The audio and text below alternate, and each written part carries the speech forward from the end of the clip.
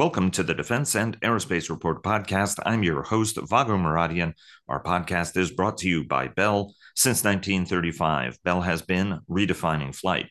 Learn more about its pioneering spirit at bellflight.com. As anticipated, a government shutdown looms as a small band of GOP hardliners continue to block passage of measures to keep the government open. More aid to Ukraine remains a sticking point for Republicans who want to cut aid as Ukraine seeks more help from its partners. This as Ukrainian forces destroyed Russia's Black Sea Fleet headquarters. Tensions between China and the Philippines are rising after Manila dismantled the floating fence Beijing installed to block Filipino access to their internationally recognized territorial waters that Chinese officials claim as their own. North Korea has released U.S. Army soldier Travis King to American custody, and growing talks between Israel and Saudi Arabian officials, a goal the Biden administration has been working on as part of an overarching regional peace deal. Joining us today to review the week in Washington and around the world are Dr. Patrick Cronin, the Asia Pacific Security Chair at the Hudson Institute think tank, Michael Herson, the president of American Defense International, one of Washington's top defense and aerospace lobbying firms, former Pentagon Europe Chief Jim Townsend with the Center for a New American Security and the co-host of the Brussels Sprouts podcast, a must for anybody interested in the transatlantic alliance, and former Pentagon Comptroller Dr. Dov Zakheim, who counts the Center for Strategic and International Studies among his many affiliations. Everybody, welcome back.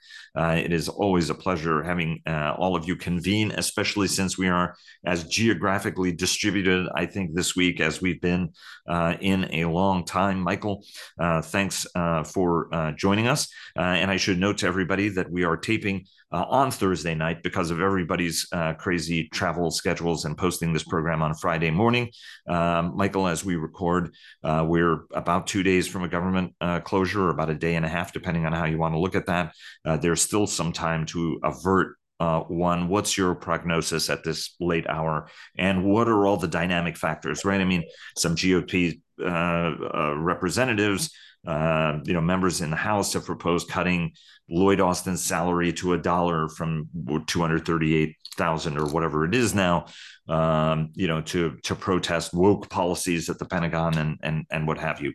Where do we stand right now, and what are the factors? It's like we're in the twilight zone.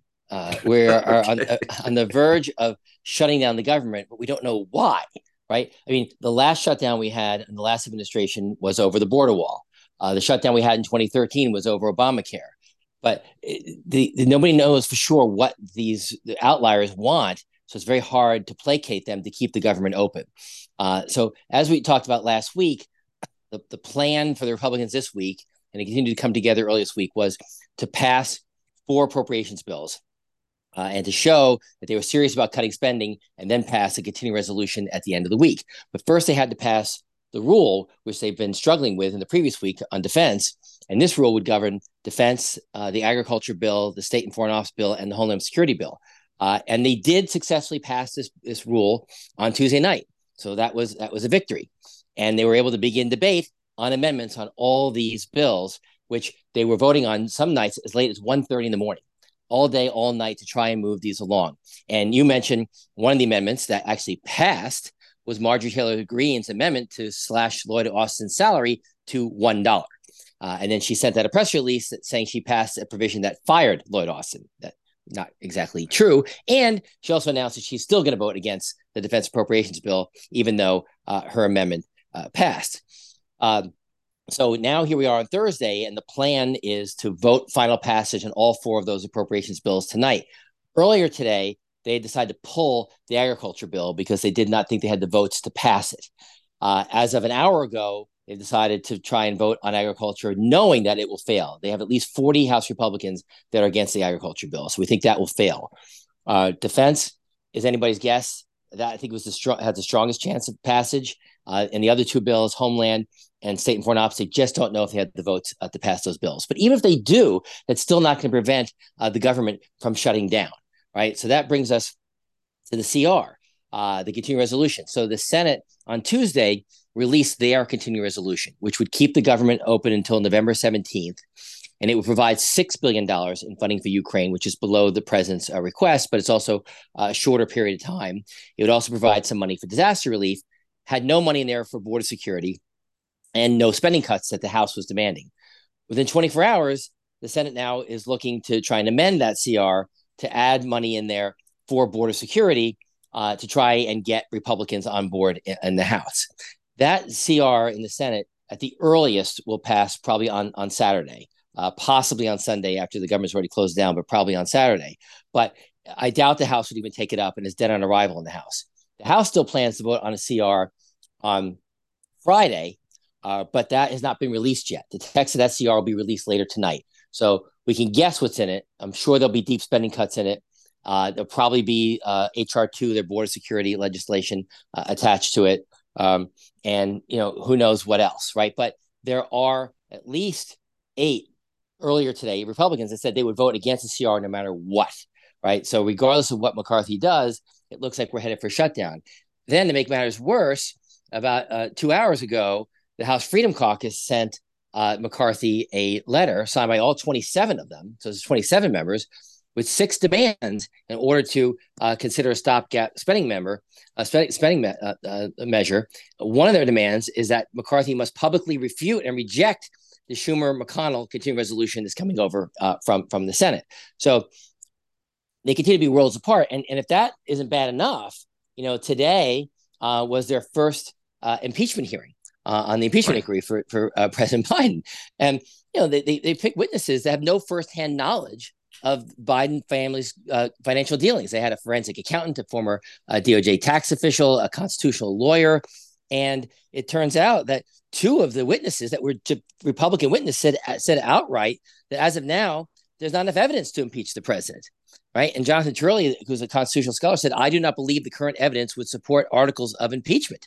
And a GOP aide, apparently, who works for the committee, said, picking witnesses that refute House Republicans' arguments for impeachment is mind-blowing. And my favorite line is Congressman Moskowitz, who's a Democrat from Florida, said to the Chairman Comer, as a former director of emergency management, I know a disaster when I see one.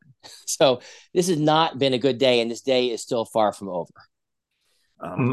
And so where does this put everything else? And, you've brought all of the themes and elements together, right? The sense is that if this is a short shutdown, even though these are very disruptive, and Jim, explained the impact because he's lived through several of these himself and how negative it is, right? I mean, the notices have already gone out to essential government employees, non-essential employees who will have to work without pay, it's a disaster. But as long as it's a short one, it's not as bad of a disaster, especially economically, right? What does this set us up in terms of its contours on what it is we should be expecting over the next, right? I mean, so if we have a shutdown and we don't know why, it's still a shutdown, right? So what does this tell us about the period that we're going to be going into through the end of the year? Oh, it spells doom for the end of the year because this would, even if we get a CR to pass, we're going to be up against another deadline for another shutdown in November or in December, whenever this CR expires, because they will not be able to have passed in conference all the appropriations bills by then. I personally do not believe that this is going to be a short shutdown. McCarthy is already, trying to get Biden involved in this discussion, just like he did on the debt ceiling. But those dynamics were very different. And Biden feels, and I think rightfully so, that he made a deal. And that deal was set in order to avert something like this. They agreed on lower spending numbers. They passed it into law in both the House and the Senate, and the Republicans have reneged on that deal. So I think the Democrats are going to milk this for everything they can.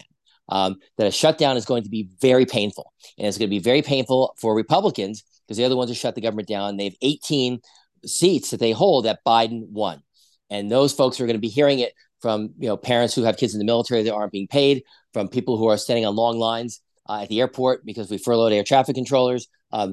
The list goes on and on and on. And I think and in the end, I don't think the Democrats are going to negotiate. And if they do negotiate, as we've said in the past, they're going to demand an end to this impeachment inquiry, which I don't think the Republicans are going to be willing to give at this point. So I think we're in for a long shutdown. I hope I'm wrong, but I think we're in for a long shutdown. How long? I would say well over 2 weeks, if not 4 weeks. Okay, which some people put 2 weeks they put into short. 1 month, not so good. Dove, your sense on where we are and what the impact and implications of this are going to be, and whether or not any, I mean, you know what I mean? We're in a logic free, fact free, dietetic world of fog. I mean, I don't even know how to put it. I'm trying to be as polite as I can be on a family program without resorting to profanity. So, you know, I mean, how does this get sorted out from your standpoint, given that you talk to some of the folks on the Hill like Michael does? Yeah, and I was actually on the Hill today. And last night I was talking to some people as well. So there's a lot of speculation that, well, first of all, I agree with Michael. I don't think it's going to go 30 days. Remember, the longest one in the last 10 years went 31. It'll be less than that. And the reason I say that is because of what I heard, which is that McCarthy is waiting to be, quote unquote, pressured into making a deal. And the deal he has to make, obviously, is with Jeffries and the Democratic leadership, and there will be a price to pay. But, and here maybe I'm a little different from Michael on this, McCarthy wants to stay speaker. He cuts a deal with the Democrats, he stays speaker. He no longer has all the Republicans, but he's going to get a lot more Republicans than people realize, including those Republicans in vulnerable districts who will be able to say, look, I worked to save the country. I think that it's going to take a couple of weeks for public outrage to really manifest itself, for the finger pointing to go on beyond anybody's tolerance. And at that point, McCarthy has a choice. If he sticks to the Republican line, he's still vulnerable to be thrown out by one vote because the Democrats won't support him and he'll lose enough Republicans to get thrown out.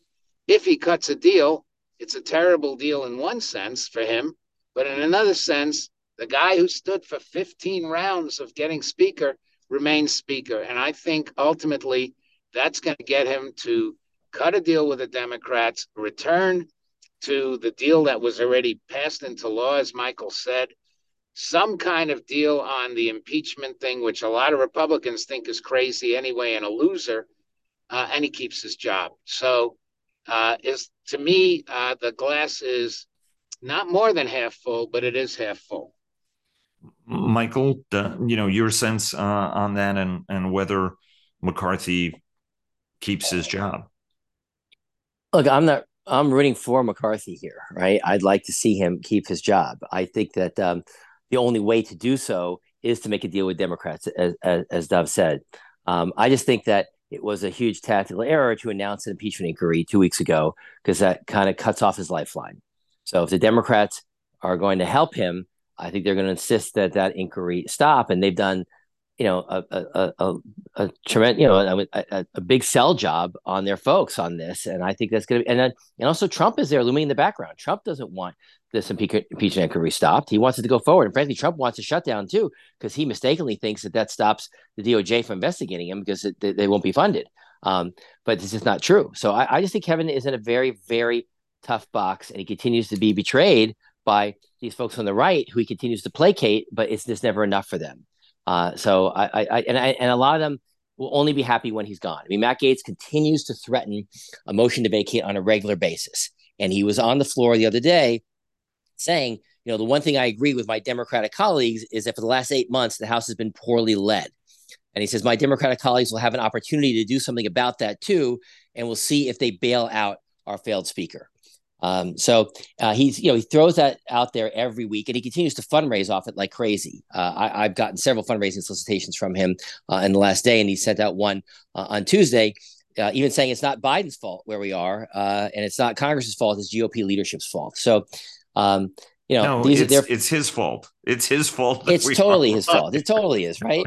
But this is why I say that I think the one way McCarthy can get out from under these 25 or 30 crazies is to cut a deal with the Democrats. And the crazies will go nuts if he stops the impeachment process. But I think, and I'm willing to bet this, that at least 100 Republicans will breathe a sigh of relief. And that'll keep him in power and allow him ultimately to ignore these guys. Otherwise, as Michael says, He's a slave to them, and they've got that sword of Damocles over him the whole time. And I think this gives him an opportunity to get out from under it. Let me quickly, Michael, ask you one thing because you've got to jump in a moment anyway. I mean, every time Trump is indicted, it makes him stronger. He's like Voldemort, and ultimately, this latest move in New York, where the former president's enterprise, the Trump Organization, is accused of overvaluing its real estate properties.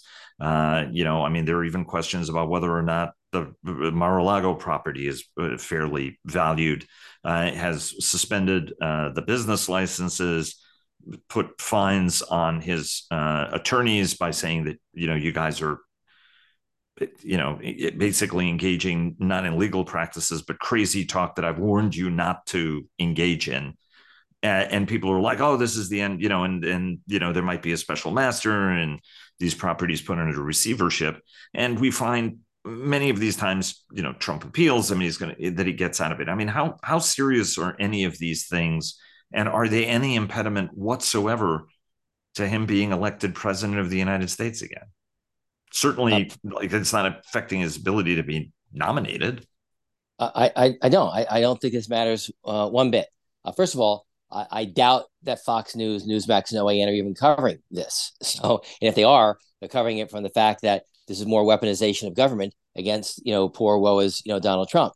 So, and frankly, I think last night's debate was completely insignificant too. I mean, if you look at the polls where we are, if you take Donald Trump's numbers and Vivek Ramaswamy and DeSantis, you got 80% of the electorate there, the Republican electorate. So the party is lost. The hope that one of these other candidates is going to rise up, or that the governor of Virginia now is going to come in and save the day, I just think is all fantasy. That right. The party is lost. They're going to go the way of the Whigs, and then we have to figure out, where we go post Trump. I think that's just stunning.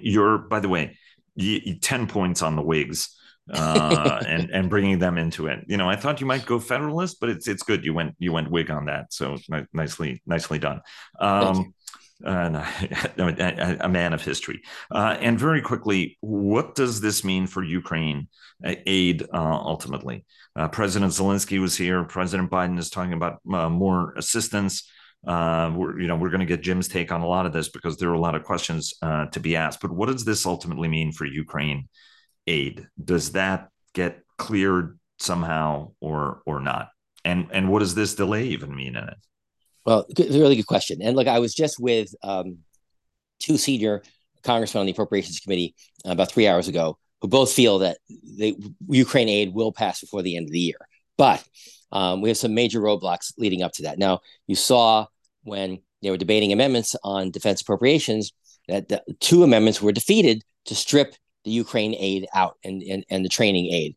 But when this amendment was voted on when the NDAA was on the floor, 70 Republicans voted in favor of it. Now, about 100 are voting in favor of it. So they continue to lose more support among Republicans. However, those amendments were defeated. But then leadership looks at this and says, oh, crap, we can't pass the defense appropriations bills off the floor with just Republican votes if the Ukraine aid is in there. So they convened the special session of the Rules Committee last night at 9:30 to take the Ukraine aid out, even though the amendments had failed. So now the $300 million in Ukraine funding in the defense appropriations bill is going to be considered as separate legislation, which is not clear as to when that legislation will be considered. And we still need to figure out how we're going to fund them, obviously, to the end of this calendar year, and how we're going to fund them next year. There's still, I personally think, this fantasy that there's going to be this major China supplemental at the end of the year where we're going to make up for our shortfalls to support our efforts to compete with China, and we're going to put some Ukraine money in there.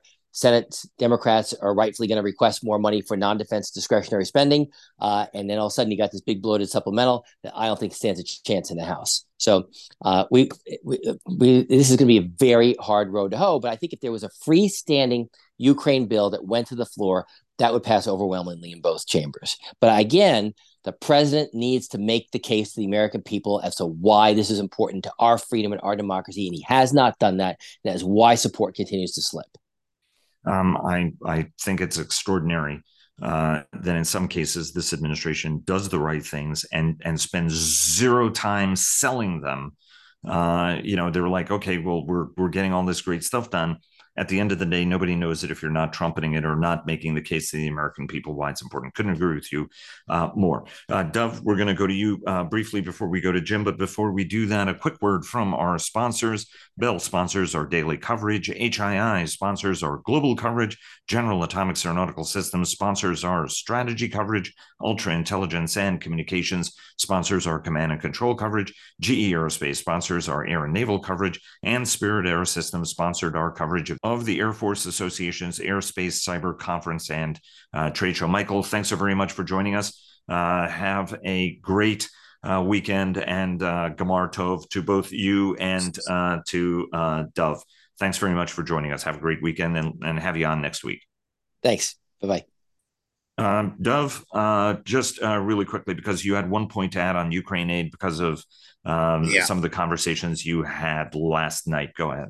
Yeah, the North Atlantic Council representatives were in town, and I spoke to a number of them, and I also spoke to some of our senior people from NATO. And the bottom line is they've been reassured. They visited the Hill, spoke to senators in particular, including the new chairman of the Foreign Relations Committee, Senator Cardin.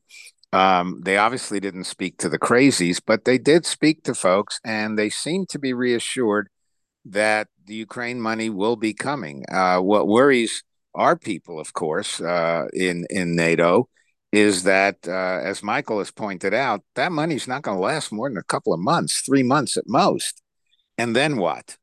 But at least for the moment, people seem placated. They seem to feel, and maybe Jim can reinforce that or question it, but my impression was they seem to feel that, okay, the United States is still there, and they are being pushed to do their part. That came across very clearly to them from the people on the Hill. Jim, you are in Helsinki at this very late hour as we record this, and I join you from Paris. Walk us through a little bit about what you're hearing from Helsinki, and comment a little bit on Dov's point about support for Ukraine and where we stand, right? I mean, at least the polls in Europe indicate support, continuing support for Ukraine. Actions like striking the Black Sea Fleet headquarters, encourages people that this is not a complete stalemate and the Ukrainians are able to hit back. Walk us through what are some of the messages and the takeaways that you have for Washington from Helsinki. Well, it's interesting. Helsinki, number one, is very solid in their support for Ukraine. And I've heard that not just from government officials here, but from think tank people and media people. There is no wavering here. And there's a feeling that Europe is pretty solid as well. And so, I've been saying that and others on your show, but it's good to be here in Europe and to hear it from Europeans as well. So, but in terms of the United States and how they look on things here, I'm glad that the NAC perm reps had a good time on the Hill and were reassured and have come away reassured. But, just speaking personally, I don't think you can take anything to the bank that you hear on the Hill. I think we have to continue to hedge in terms of assistance to Ukraine. We have to hedge that things might not go well on the Hill. And I think we have to, in terms of us and Washington, we're going to have to keep trying to make the case both on the Hill and to the American people. If the administration's not going to do it, then it's going to be up to us to make the case that we've got to keep the assistance going. Finland has made a very strong case on the importance of Ukraine winning here, stopping the Russians. What this fight means not just to Finland but also to Europe as well and the United States. They certainly make the case very well. And so it goes back to what Michael was saying and Dov. We have got to get this administration to make the case to the Hill and to the American people how important this is. So that's the message I'm getting here. Again, with the NAC, I guess they'll go back to Brussels and maybe they'll feel a little better. But I would say, don't bet on what you heard there necessarily being the case in the next couple of months. They have to keep the pressure up too. We can't sit back and think things are going to go as well as they might have heard on the Hill, where they're the visitors up there and they're speaking to members of Congress, and they probably blew sunshine at them. Who knows? Right. So coming away from this, I hope, like Michael said, I hope for the best, but I'm not betting on it coming off the Hill. The only thing I would add to that is that I do know that Senator Cardin really dumped all over the Turkish representative, and what I heard was that he was extremely blunt. So hopefully he was as blunt about supporting Ukraine or saying that he would support Ukraine as he was about dumping on the Turk, who apparently was not very happy to be dumped on. What is, Jim, you said alternate measures. What does that mean? In terms of hedging? Yes. Well, so I think what we've got to do is hedge. If I were a European country, if I was a NATO ally, if I was a big supporter of Ukraine, I think they need to be thinking about how can they play a quicker, better role in terms of supporting in greater amounts Ukraine if we run into trouble with the American Congress or with the United States in terms of assistance. If the assistance from the U.S. slows down, if the assistance from the U.S. becomes spotty when it comes to 155 millimeter ammo, some of the things we know Ukraine needs a lot of, Europe needs to be ready to fill that gap. This is something where, we don't want European allies to become complacent that in fact things are going to be okay on the Hill. We don't know, and that means that we've got to depend on the Europeans to fill the gaps. And they can't start when things get bad. They have to be planning for something now, just in case. And that means ramping up 155. I know that they're trying to do that. I know they got industrial problems with doing that. But it makes even more urgent the European role in terms of supporting Ukraine, not because it's the right thing to do, but also because the U.S. might be running into turbulence over the next year, and Ukraine will depend on the Europeans to step in and provide certainly the bread and butter of military assistance, like the ammo, like the air defense systems and the ammo for that. There's a lot that Europe can do to fill the gaps, but they got to be thinking about that now and not be complacent if their perm rep comes back from this trip to Washington saying, don't worry, things are going to be fine. I hope so. Maybe they will be, but they should be hedging anyway. And that's what I was talking about in terms of a European role. Right. How important is what we're seeing in Slovakia? I mean, there are a whole bunch of signs, even though, the overall level of support for Ukraine remains admirably high in Europe. And I think overall, even in the United States, even though it's not as much in the headlines now, which is something that's always a concern. You have the polls over the grain issue saying they're going to, that they're suspending support. You now have the Russian disinformation campaigns being very successful in Slovakia, basically getting new leadership there. Hungary is a long-term Russian project. And even in Canada, we're seeing implications, right? Yaroslav Hunka was invited by the Speaker of the House of Commons in Ottawa. He did not know, he looked at this as one of my 98-year-old constituents, not he was a Ukrainian who was fighting in a Nazi nationality brigade, which is a very problematic thing and feeds into the whole Russian narrative. Zelensky had no idea who this was and gave him a fist pump. And the Poles are now like, all right, we need this guy extradited and have him prosecuted as a war criminal. I mean, there are all these signs that whether it's with Poles or anybody else, they may talk about support, but then there are all of these underlying issues, even if there are elections in Poland. I never think that's a good excuse for bad behavior. Talk to us a little bit about all of these little themes we're seeing, and especially the Slovakian campaign, because the Russians are playing a long game. They're not only arming up, they're going to dig out those foundations of support for Ukraine. Yeah, and the Russians do play a long game, and they're very good at that, particularly meddling in European affairs. That's what they do. They're opportunistic as well. And a lot of times European nations, as well as ourselves and the Canadians, it sounds like, we hand an opportunity to Russia to exploit, and that's certainly what they do. And that's happening in Slovakia too. On Canada, I think that was an unfortunate mistake. Right. That happens. Agreed. Anthony Rota, who has stepped down, admitted bad staff work. I mean, he said, "Oh, I thought I was inviting a World War II Ukrainian hero to this thing. I didn't know he was a Nazi." Well, Anyway. I know. Well, being a former staffer myself, as soon as I heard about this, I just grabbed my forehead and said, "Oh my God, the poor staffer who screwed that one up." I could just imagine that happening in the Pentagon too. But that aside, so I'm not so worried about that. Although I do think it's tragic. But I think in terms of what we're seeing, whether it's Slovakia or Poland or Turkey or across Europe, and I mentioned this last time too. This is what happens in Europe. These little instances that happen are driven by domestic politics or are driven by personal conflicts or something. Poland is having an election, and it's a close one.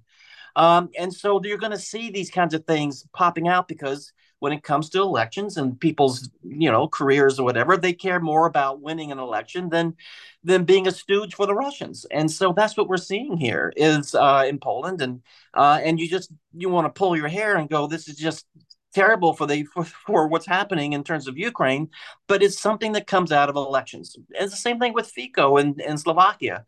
It's an election time there, and we're going to just have to deal with the squeaks and squawks that come out of democracy. We've got it too. So personally, I don't worry about the little instances, but I do think though, if Fico does come in and we get a reactionary right winger in there, and we've got problems with Hungary and some problems with Poland as well, and some other countries too. Um, this backsliding has worried a lot of people for a long time now in terms of backsliding in democracy in Europe. Right. That's something that comes and goes in Europe too, so you can't get too worried about it. But this is a bad time for this kind of thing happening when we need to have unity and we need to have everyone pulling hard when it comes to supporting Ukraine. So it's something to worry about, yes, in terms of the bigger picture of that backsliding. But in terms of the squeaks and squawks, that's just how things are in Europe and in the U.S. too, and Canada, it sounds like. And we're going to have to just live with that, knowing full well gives the opportunistic Russians an opportunity to cause trouble in the rear area. Let me ask you one more question, which is on armaments, right? So the good news is M1 tanks are in Ukraine. As I mentioned, the Ukrainians had a successful strike on Russia's Black Sea Fleet headquarters. They may not have killed the commander of it. We still don't know. The Russians have released videos of him, apparently being alive, but they did kill a lot of people, including those who were involved directly in planning of operations. At the same time, last week, like we have so many times over the last 18 months, been talking about ATACMS and other systems. The good news is the administration, I think Dov has artfully said it, does give capability, just maybe not as quickly as everybody would like. But I mean, on ATACMS, it gets dragged out all the time as we're on the verge, and then nothing happens. Where do M1s change anything meaningfully at this point, or are they better for the next fighting season? And is the administration going to make a decision on ATACMS or not? Because we had the word that it was going to be on the, area denial one with cluster munitions as opposed to the precision strike. The Ukrainians are using the Storm Shadow and Scalp to great effect. Actually, as a precision strike weapon. Where are we on all of these, and how do these dynamics change anything in the vector of this war ultimately? Well, there's no such thing as a silver bullet, right. In terms of this conflict. This is something to always keep in mind. This is a grueling pick and shovel, bloody hell, breaking through obstacles, and we're seeing some progress on that. But in terms of the Abrams that have arrived, there's just a handful of them, and they arrived earlier than we thought. This small group, and there'll be others dribbling in, I'm sure, through the end of the year.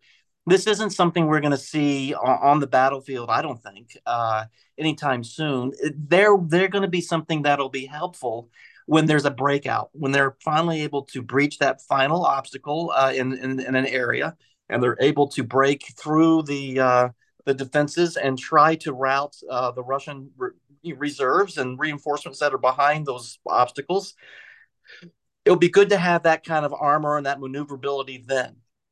But right now, I don't think they're going to. There's not enough of them really to appear on the battlefield at this stage. This is digging up mines. That's where we are right now. It's strikers and things like that. It's not this kind of armor. But I think there'll come a time, and hopefully there'll be enough of the Abrams to provide a good punch if they're able to breach the obstacles and move through. The Leopards too, as well, and the Challengers from the UK. So I think we're going to see that the Abrams later, maybe next year, maybe the next fighting season, to have an impact. But it won't be a silver bullet, but it's going to be an improvement over what they've got now. But so much depends on what they're able to do before the rains start really setting in and slowing things up in terms of breaching those obstacles in the south. That's where they're going to have the greatest ability, I think, right now, to do some breaching is down there. We'll have to see what happens. On the ATACMS, I was surprised that they weren't announced last week. It certainly sounded like the drum beats coming out of the White House we're getting ready to announce it, and they didn't. I'm hoping that whatever the reason was, that they're going to announce them pretty soon. And again, ATACMS are not the silver bullet either.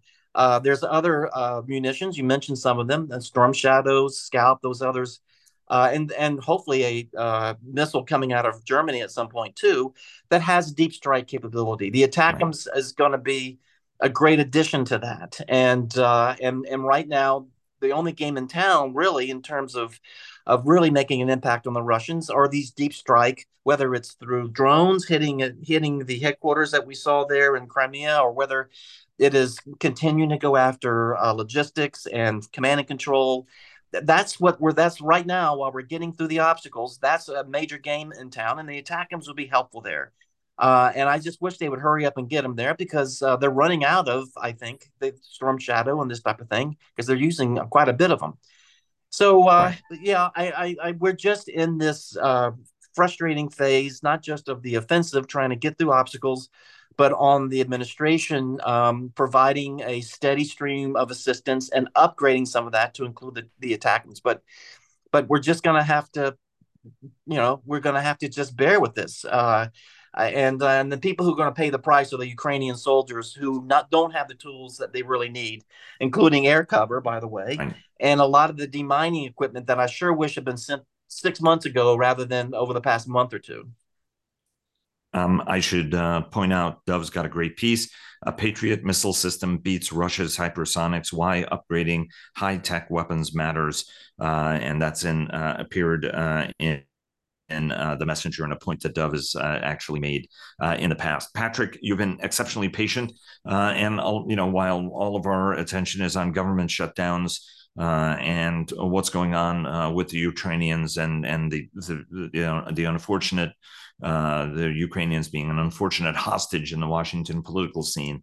It was a big week in Asia. North Korea ejected the U.S. Army soldier, Travis King, who defected across the border in Panmunjom some weeks ago. If memory serves correctly, he's now back in American custody. It doesn't appear Washington made any concessions. You made a very funny joke as we were going back and forth and preparing for this. What happened, and what's it mean as the North Koreans don't do anything that's not a message? Well, Travis King is a very lucky man. When he fled across the demilitarized zone in early July, he could have ended up losing his life or never getting out of North Korea. Instead, relatively shortly thereafter, North Korea has voluntarily given him over to the Chinese, who then gave him back to the Americans, and he's now back in Texas.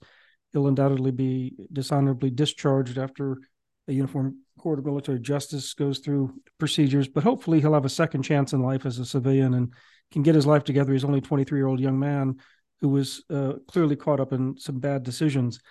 Now, for North Korea, though, this is really about China and Russia and leveraging those two major partners of North Korea against each other, but also against the United States for advantage, even as Kim Jong-un is doubling down on nuclear weapons. He went to the parliament and they got a new law passed, not very difficult for him to do, doubling down on permanent nuclear status, but the need to exponentially increase their nuclear output. So he's feeling his oats about North Korea as a nuclear power, especially now that he's got Russia and Vladimir Putin as his big partner. And there were Russian jets flying in and out of Pyongyang this past week. Not clear what's on them. But again, the nuclear side of this is very important. The fact that he handed Travis King over to the Chinese as well, to me, was a bit of a sop to Beijing to try to reassure the Chinese that even though Kim is building up his nuclear weapons program, he is not trying to destabilize the peninsula. That's the message he's probably trying to send to Beijing, because when you ask why hasn't North Korea still conducted that seventh nuclear test we keep expecting, and we've been expecting since last year, a lot of people still think it's Chinese pressure. There's a bit of a red line, and who knows? But it's not that the Chinese want to do the North Korea any favors, or they don't want to do us any favors. They're just looking after their own Chinese interests. They want a stable, relatively stable border, even while they're happy to see Russia, North Korea, Iran, and others stick it to the Americans. So this is the sort of happy ending to the Travis King affair in terms of his North Korea passage. And now we move sort of, if we're talking about movies, we move from The Fugitive to Dr. Strangelove with Kim Jong-un, talking about this exponential nuclear arms race that he wants to bring down. And this was a week when the South Koreans held once in a decade military parade in Seoul, which was, more North Korean-like than South Korean-like. Right. And it was also a week when both the United States and the South Korean navies were starting up yet one more exercise, this one in the East Sea, to do anti-submarine warfare drills. I should just give our audience a quick reminder to check out our weekly podcasts, Cavas Ships, hosted by our very own Chris Cavas and Chris Cervello, and sponsored by HII, who clear the fog on naval and maritime matters. The Downlink with Laura Winter, who takes a thoughtful look at all things space, and our Air Power podcast, sponsored by GE Aerospace, that I co-host with our very own JJ Gertler. Talk to us a little bit, right? I mean, as you were talking about, the James Bond villain who lives in North Korea. The Chinese are no different in some respects, having militarized the South China Sea, getting very aggressive. New York Times did a terrific piece, like a very frontline view of what it's like to be subjected to Chinese intimidation, whether they're with, quote, fishing or militia ships that are not fishing vessels really, but they're to harass, how the island bases are used that are militarized and have air defense capabilities on them. In the wake of the recent mutual defense agreement between Washington and Manila, Manila has become increasingly assertive with China. The Philippine Coast Guard deployed frogmen who cut a couple of 100-meter-long anchored barrier that China planted to keep the Filipinos from, amateurishly from accessing their own internationally recognized territorial waters that China illegally claims. Where are we heading? Because there's a sense that the Filipino muscularity, along with China's efforts to assert control, are really going to backfire, and we're going to end up in a bad situation. And how do you square these rising tensions and intimidation, whether it's with the Vietnamese or whether it's with Chinese or, with Japanese or anybody else, with sort of the Chinese occasionally playing a constructive role, like tamping down North Korea's nuclear capability? Well, the Chinese would argue that this has always been their territory. These have always been their claims. Now they're just being more openly assertive about it. And this was an assertiveness that we saw well before President Marcos came on the scene last year and reinvigorated the U.S.-Philippine alliance. And that gave Manila a bit more confidence to take on the Chinese. And indeed, one Philippine Coast Guard officer who's been writing a lot about this on social media and is well informed said, look, the goal of cutting that floating barrier was to show the Filipinos, but also the world, that we Filipinos are not going to back down. We're going to actually stand up against the bully being China. Right. And so the problem with that is we go back to, say, the original Scarborough Shoal standoff of 2012, when Chinese ended up commandeering it ever since. And that's why cutting the barrier to allow Filipino fishermen in is part of this ongoing contest now 11 years later, is how much does this escalate? Whether it's Second Thomas Shoal and the Spratly Islands, and that, by the way, was the centerpiece of the New York Times expose, where they had their cruise for 4 days in the Spratly Islands, going through and watching water canning, watching the horns, the harassment of ships, the blocking maneuvers of the Chinese. This is how Chinese is promoting its sovereignty assertion. These are sovereignty assertion operations, literally. And now you have the Philippines standing up saying, hey, we've got American backing, our ally. So you're asking, Vago, the big question: what happens to these, gray zone or confrontational operations? And we don't know where they're going to escalate or how far they'll escalate. And that's part of the backdrop to the U.S.-China relationship. And the U.S.-China relationship, which continues to dominate both regional and Washington and Beijing foreign policy agendas, is an ever-changing mix of positive and negative developments. There have been a few positive developments because, again, we're heading towards San Francisco in November with a likely summit, the first summit since the first face-to-face meeting between President Biden and Xi Jinping happened in Bali last November. The second, presumably, will happen in San Francisco or in the U.S. In this November, and that's only weeks away. And what's happened? What are Xi and Biden doing to prepare for this? Well, it's interesting. Xi Jinping has, of course, been hosting the Asian Games in Hangzhou, just south of Shanghai. And there he was giving speeches about the new development concept led by technology. He hosted the Syrian President Assad, made a big deal of their new strategic partnership, talked about how color revolutions had been led by and instigated by the United States, and that these were now producing Syrian-led and Syrian-owned principles. And you're thinking, right, this is a great relationship. Syria, it's like Russia's relationship with Kim Jong-un. And the United States is left scratching its head saying, these are the partners of the big powers we're dealing with. But they mean it sincerely. They think this is great. And Putin still is due to go to China for the Belt and Road Forum that's coming up in mid-October. And he's announced that he's bringing the heads of Russian energy giants, Gazprom and Rosneft. No big surprise there. Energy is something China really needs. So Russia thinks it has leverage, and it does have some leverage over Xi Jinping. So that relationship, China, Russia, North Korea, Syria, Iran, those countries are pretty tightly knit together in sort of pushing back on the United States. President Biden, meanwhile, hosted the Pacific Island nations leaders at the White House. This was the second annual Pacific Island Summit.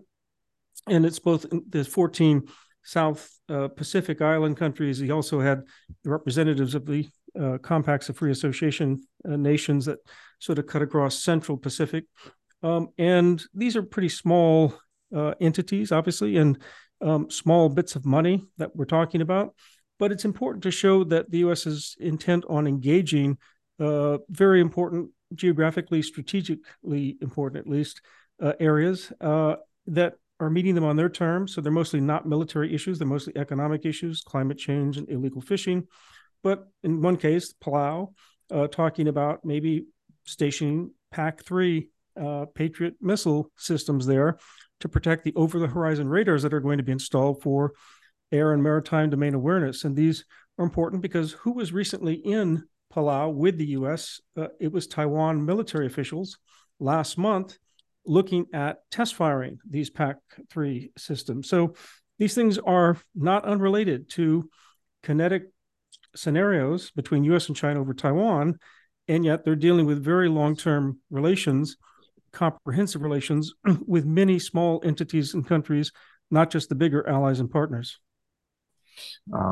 Absolutely fascinating dynamics. Let me just ask you very, very briefly, because I want to go to Dov on the Israeli-Saudi talks, as well as the extraordinary situation in Nagorno-Karabakh, and briefly on Donald, former President Trump's threatening of the chairman of the Joint Chiefs of Staff, or at least language that has precipitated that. And I've got to get his take on that. are the Chinese beginning to realize they've massively miscalculated here, Patrick? Because virtually everything that they've done in the last couple of years has actually really badly backfired on them. Well, there are multiple levels to answer that question. One, from Xi Jinping and the leadership of the Communist Party, they never say whether they make mistakes. It doesn't mean they don't think they've made them. We just don't know. Obviously, there are intellectuals still who are able to write and speak more freely and frequently, and some of them do express, even if indirectly and obliquely, that maybe China has made some not the best choices. These are very difficult issues. The State Department, by the way, just came out with a brand new report this week, which I commend you on the website, on how China seeks to shape the global environment. And the information manipulation, the overt and covert influence operations, the focus on the narrative war, all of these things we've read about in a lot of studies and books. Nonetheless, it's interesting to see that the Biden administration, U.S. government policy, State Department has a report, first ever, on this issue out as of this week. And it shows that we don't expect China to be backing down from its assertiveness. We don't expect them to be admitting mistakes. And indeed, on this issue of where the U.S. and China are heading with the summit, and let's just take one of the military baskets of issues, the cybersecurity discussion. So the U.S. and China did hold this week a initial working level U.S.-China cybersecurity discussion in which the U.S. officials sort of reported out the summary of the latest U.S. cyber strategy, but trying to bring and entice the Chinese into a discussion about cyber cooperation as a confidence building measure per the 2014 agreement between U.S. and China to always notify each other if we have any major military developments, in this case, a new cyber strategy.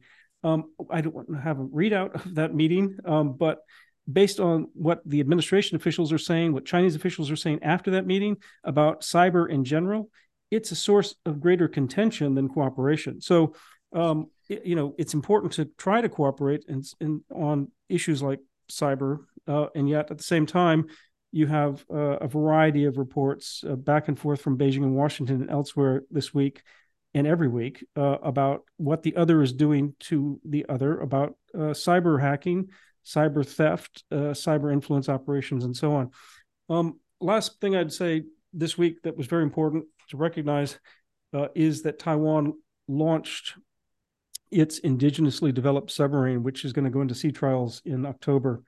And that's a real hats off to the Taiwanese to build that indigenously. When Tsai Ing-wen came in 2016, talking about, hey, we're going to build these indigenous subs to replace both the old World War II U.S. Guppy subs and the two Dutch subs from the 1980s. People said, well, that'll take forever. Well, it turns out it took this long. So it didn't take forever. And we'll see how the sea trials go and whether it's delivered on time to the Navy next year, but it's the first of several in this class. As a longtime fan of the submarine force, and it is amazing to me that there are two Guppy World War II submarines that are still in service. One actually did a war patrol, as I recall, one of the last war patrols, if not the last war patrol during the Pacific War. So really fascinating. Dov, let me ask you very quickly, not a lot of time, but a couple of things I want to get your take on. First, the Saudi-Israeli agreement. Mohammed bin Salman, as we discussed on the program, said he was willing to engage in a dialogue and to normalize relations with Israel, but it was important to take Palestinian equities into consideration. Walk us through the meeting of the tourism ministers and what the Israelis are prepared to do. I mean, the Biden administration has been working towards this since almost taking office to build on the Abraham Accords. From your standpoint, what are the things the Israelis would consider doing and can meaningfully do, given their strategy is not to have a two-state solution, to have a one-state solution, and actually make it impossible to have a two-state solution ultimately, right? I mean, they've been digging out that foundation in a pretty focused fashion. Yes. Well, let me start with the visit to Saudi Arabia. The tourism minister, Mr. Katz, was attending the United Nations World Tourism Organization event. And roughly at the same time, the Saudi ambassador was arriving in Ramallah. So that already should tell you something about where the Saudis think this all ought to go. It's pretty clear that there's word coming out of Israel, and it's coming out of Israel, so you take it with a little bit of salt, that the Saudis are ready to walk away at this time from a demand for a Palestinian state. Now, there's still the question of, well, what do they demand? And they're not going to write off a Palestinian state. Clearly, the visit to Ramallah is a message to the Israelis that Palestine will remain a major issue for the Saudis, as it has to, because the Saudis are the custodians of the two holy mosques, and then there's Jerusalem, which is the third holiest city in Islam. So the way I read this is essentially a modified version of Israel's relationship with Iran when the Shah was in power, which was essentially everything but formal recognition. It's a tourism minister. And there've been a lot, there are Israeli tourists coming to Saudi Arabia, like there are Israeli businessmen coming to Saudi Arabia, like there are American Jews who come to Saudi Arabia with Israeli stamps in their passports. I mean, things have that, like also the fact that now Saudi Arabia allows overflight rights by Israeli El Al aircraft. So things are moving along, but I think that one shouldn't bet the family farm that it's going to come to official recognition. The problem is fundamentally Netanyahu's partners. And he's got two members of his cabinet with their supporters in the parliament, the Knesset, who absolutely don't want to give anything to the Palestinians. Nothing. As you say, it should be a one-state solution, but their one-state solution. And so as long as Netanyahu fears going to jail, which he does, and as long as he knows that the only way he can stay out of jail is by remaining prime minister, and as long as he knows that the only way he can remain prime minister is by keeping these characters in his cabinet, it's just so hard to see how he can make any concession that's meaningful on Palestine that'll satisfy the Saudis. We have just a couple of minutes left. I want to ask you about the extraordinary capitulation in Nagorno-Karabakh, but what that means for a little bit in a longer term. I just want to clear the record because I think much of the reporting is very inaccurate. There's a perception by some that Armenians seized the peace of Azerbaijan, as opposed to that is an area, this area, Nagorno-Karabakh, is historic Armenia. It's been populated by Armenians for millennia. It is and it was originally Armenian territory that Stalin, right, as he was sort of dismembering Armenia historically, whenever Armenia has been bigger than Georgia, Georgia's been weaker. So as a Georgian, he shrank the size of Armenia by giving away a lot of its territory, Nakhichevan, as well as Karabakh and other lands. So this isn't a new construct, starting 30 years ago with the collapse of the Soviet Union, but it's a remarkable capitulation. 75,000, I think, Armenians, as of the time of this recording, a little bit more than half the population of Armenians living in that enclave have gone to Armenia, and Azerbaijan is just going to take over that territory. The question is that this doesn't satisfy Azeri interests, nor, frankly, Turkish interests. And there is a concern that actually the Armenian Republic might be on borrowed time in less than a year, actually, by the time the Azeris want to cut through the bottom part of the country, as we've discussed, that area called Zangezur, because encirclement is the key. The reason Karabakh surrendered was basically it was completely isolated. The Lachin corridor was cut off and the Russians weren't helping. What does this tell us? Because actually there's been nary a peep from the international community as this happened. And so why wouldn't this embolden Azerbaijan and Turkey? Israel was an important armorer of the Azeris as the Turks were. I mean, not a single peep as this tragedy has unfolded. And I can't imagine it's going to dissuade Azerbaijan from wanting to take that bigger bite in the future, which I think sadly also serves Turkish interests. I mean, the Organization of Turkish States met in Nakhichevan days before the anti-terror operation that precipitated this collapse. I mean, your sense on where this is going and whether anybody really will care, if Armenia is dismembered in a year's Well, time. the first thing that I do have to say is if you start going back to history, then you've got a problem between Palestinians and Israelis that'll never get settled. And Crimea, of course, was handed over by Khrushchev to Ukraine, and the Russians say it's really theirs. And so if you look at where things stand now, you're absolutely right. The world just isn't paying attention. However, it's one thing to ignore, wrongly, I would say, but ignore what's going on. It's quite another thing to ignore the swallowing up of an entire state. And that's for several reasons. One, because it sure looks like what Russia's trying to do to Ukraine. Two, for the Israelis, if they sit back and and are not neutral, which is bad enough on Ukraine, but actually help the Azeris to swallow up the whole country, they have just lost their argument as to why they should exist, since there are many Arabs who think they shouldn't. And finally, if you look back, the specter of what happened to Czechoslovakia, even though it's almost 100 years ago, the idea that the Nazis started with Sudetenland and took the whole country and nobody did anything about it, and that helped precipitate World War II. I think that nightmare will stop, in particular, the Turks from doing very much, because they will find that they're under tremendous pressure from NATO, far more than anything else that they've been under. And frankly, the economic pressure would stop them. It's not worth it for them.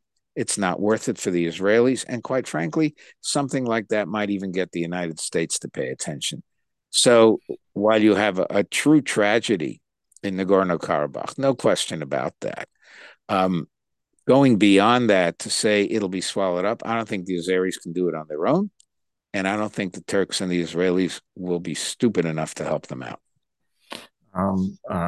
Certainly hope so. But it also is interesting. The Russians really have stayed out of this. Again, punishing Armenia because it recently had military games with exercises with the United States. I mean, what do you want from Putin?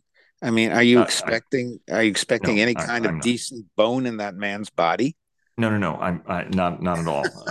Let me ask, and in 30 seconds, because we are really over time.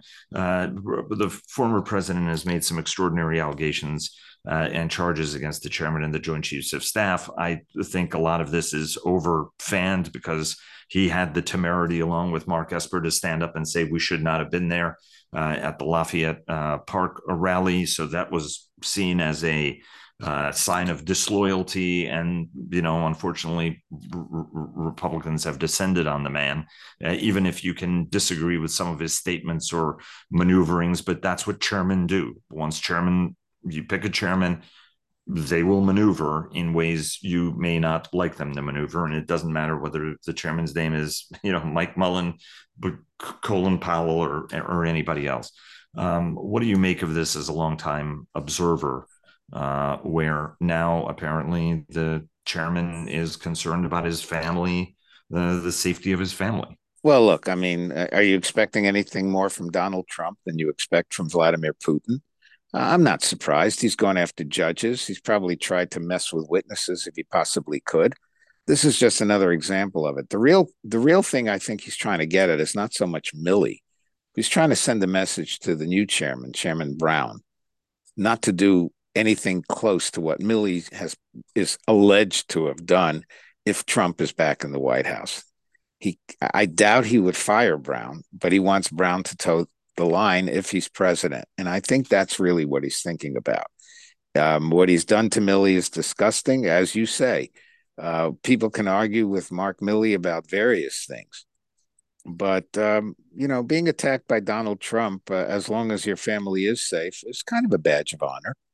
And so the real question is, would CQ Brown put up with whatever Trump asks for? And I think the answer is no. I think Brown, like Milley, ultimately is a military person who serves his country, not a particular individual. And I would point out that, it wasn't long after General Brown was named Chief of Staff of the United States Air Force that he made that extraordinary video after George Floyd's death. That was very, very powerful. And he was somebody who was picked for the job by Donald Trump. Anyway, everybody, thanks so very much for joining us. This is a little bit of an extra edition, and we appreciate it at this exceptionally late hour, but a lot to discuss. Thanks very much to all of you. Hope you guys have a terrific week, and look forward to having you back on again next week. Thanks very much, and thanks to our audience for joining us, as you always do, and a very special thanks to Bell for their generous sponsorship that makes this program possible. Tune in again on Sunday for the Business Roundtable. Until then, hope everybody has a great weekend, and we'll see you again soon.